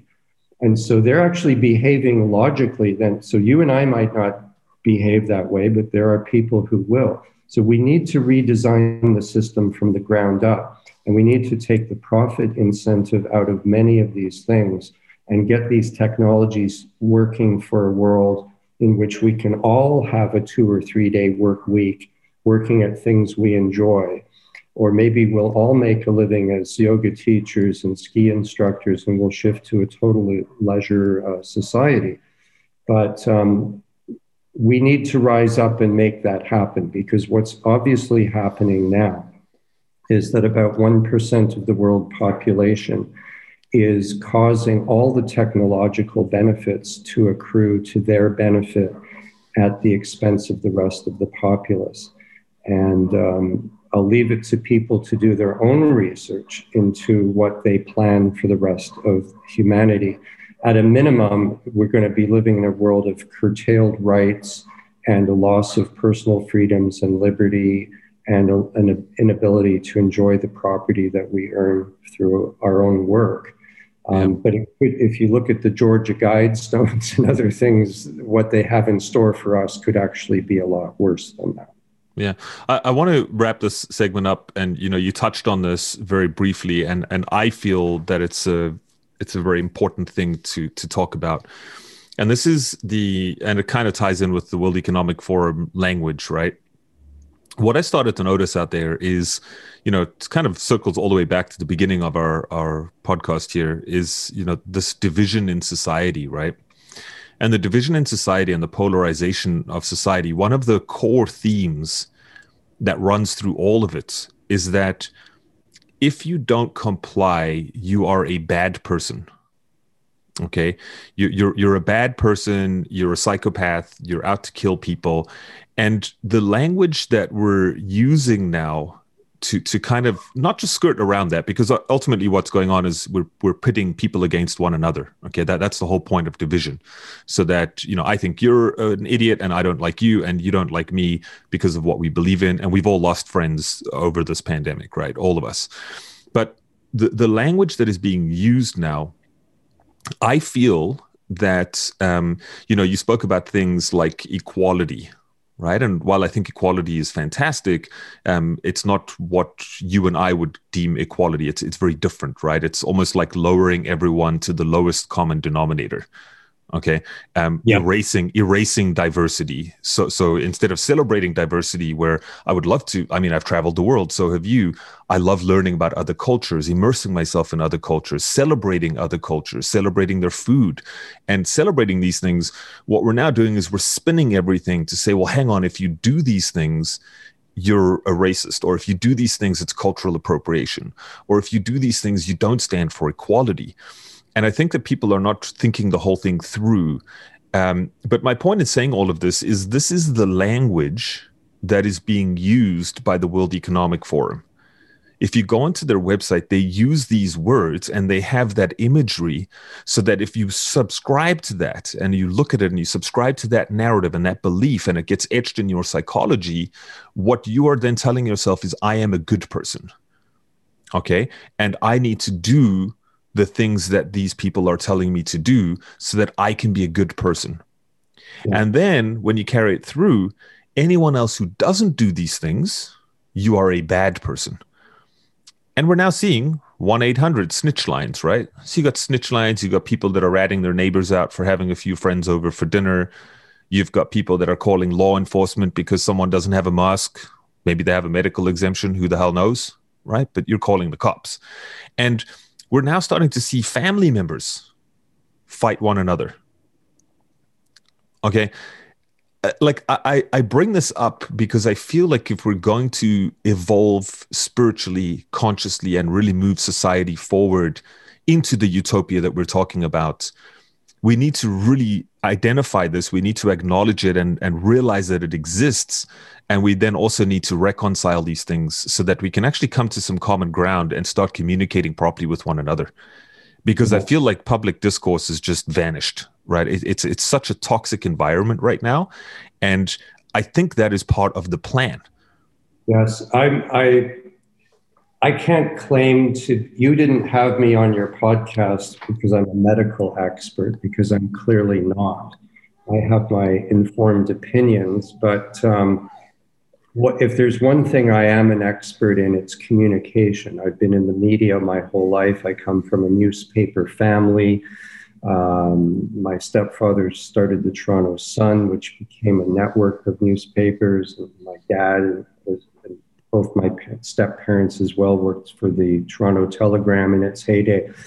So I grew up with this stuff, and I'm old enough to remember the days when my father and stepfather would not accept, say, a gift from a travel company or a free airline ticket, because they realized that could be held against them. And they needed, as journalists, to be truly independent and always be able to criticize Air Canada or whoever was going to give them some kind of junket.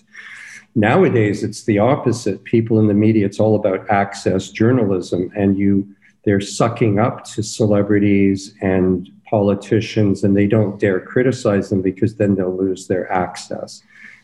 So we're in a terrible position where the media has flipped over, and it's now engaged in propaganda, and it's been heavily infiltrated as well by the CIA and other agencies, going back to the Church Street Commission and all that.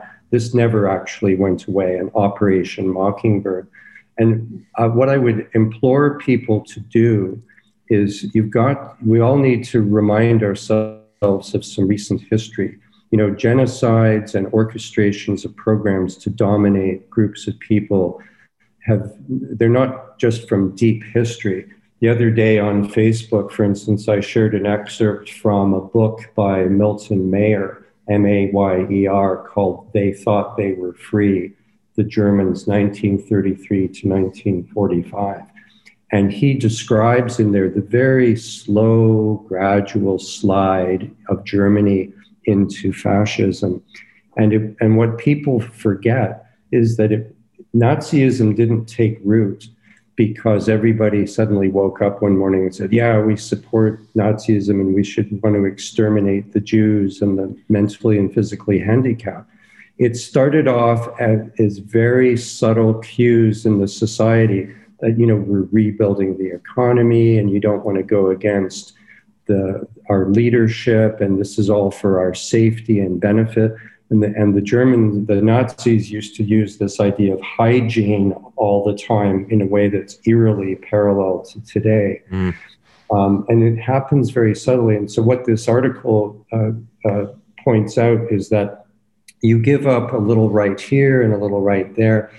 And let's say you're a university professor and you realize that your hiring committee has just passed over, say, a Jewish person because that's not what the university wants suddenly.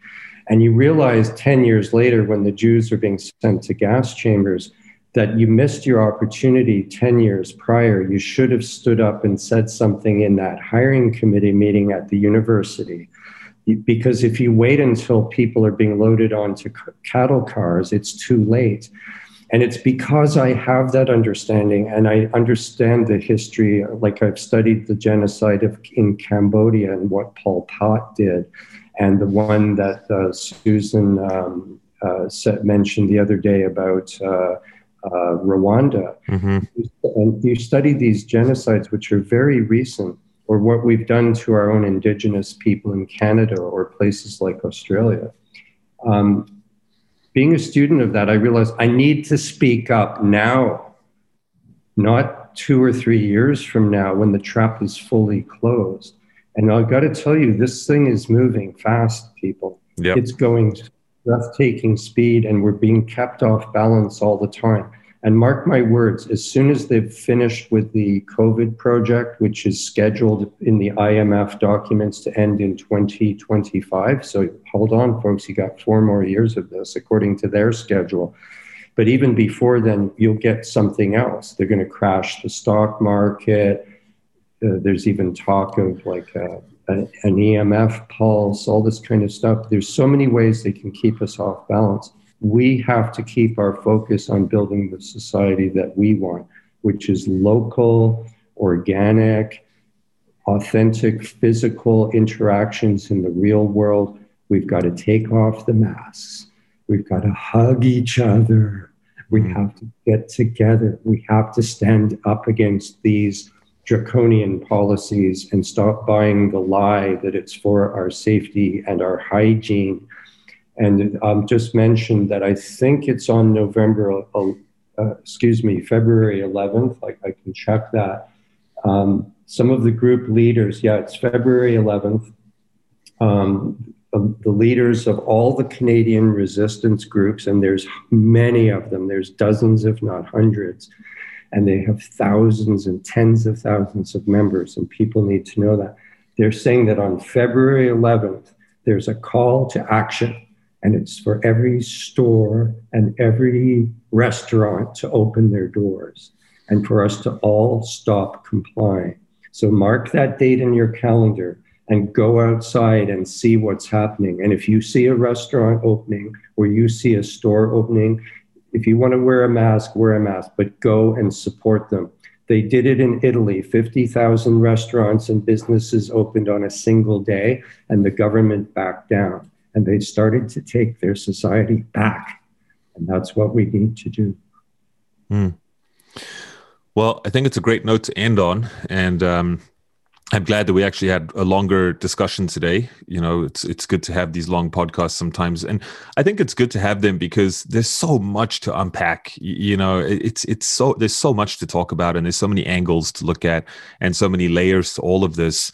And I think even in a short 2 hours, it's difficult to kind of work through all of it. But Yeah, but I wanted to just say thanks so much for coming on the show, Guy. It's great to hang out with you. I miss seeing you in person because I know you're not here right now. But nonetheless, we maintain our connection through phone and internet. Well, Again, I'm still fighting the good fight from where I am, and my goal is to be able to return to Canada within the next couple of years and start spending my summers there and my winters in the global south. And it's funny, just 1 year ago, that would have been a totally normal thing for a 60-year-old man to do, to say, I'm going to sort of semi-retire to a tropical location and come home and see my kids in the summers. And consider that that is now, I am violating the government's directions, and they've made it almost impossible for me to come home now. So I have a huge incentive, because I want to see my kids, to keep fighting this and for us to win this struggle, my friend. And I'm very honored to be engaged in that with you. Mm-hmm, mm-hmm. And it's such important work, and I know that a lot of people who are tuned into this show and who are in our space, I think that as time wears on, we realize that even if you were doubtful or skeptical in the beginning, I think that more and more people are starting to wake up and question what exactly is going on and what is the end point and why is this happening. And so I hope that in our short 2 hours here together, give or take, I hope that you folks listening out there at least have some better understanding of why these things are happening in the background, or what is happening in the background, and the way that we're being presented with them on the face. Well, Okay. one other thing, Brett, I wanted Please. to mention before we get off here is I'm a regular contributor to and a financial backer of a new Canadian newspaper called Druthers, Druthers, as in the phrase, if I had my druthers. And it's a newspaper that is produced by my friend Sean Jason, and it has a website that has that name that you can navigate to. And we just came out with our February edition, where I have a splashy article that talks about much of what we've spoken about here. It's called Cyborg Avatar Capitalism, and my title of my article is called I, Robot. But that's I think that was the January, or maybe it was the February edition. We came out with 100,000 copies that are being distributed across Canada. And what I'm going to ask your readers to do is to please visit that site, contribute whatever you can to that project, consider writing an article for it if you're inclined that way. But even if it's just a small donation, because this is how we get the truth out, in addition to podcasts like this, because it's more difficult for them to censor a physical underground newspaper that is being handed out. But also the articles are available on the website. You can read them in a digital format, just as if you had the newspaper in your hot little hands. Mm-hmm. So please support Druthers, and some of the very best information that I've seen is coming out in that newspaper. And this is how we do this. We do it at a local level. We do it underground. We make connections and linkages, and we wake people up, even if it's just one person at a time. And we build sufficient strength to stand up against these people who do not have our best intentions at heart. So thanks for letting me put in a word for that. Yeah, absolutely. And for those of you listening, you can check out the show notes. I'll have the few links that Guy mentioned. And I think I'm going to put up a couple of other things. That letter from Health Canada that I mentioned, I'll stick that up there as well. And then also a leaked document from a Canadian politician that at first, I know you and I have spoken about this, Guy. At first, we thought that leaked email from a Liberal Party insider we weren't sure if it was real or not, and we're still not sure if it's real, but basically lays out the whole agenda and the plan for the next couple of years, I believe. And basically things are unfolding according to that plan, almost to the date. So I'm going to put some of that up there as well and link to an article on that.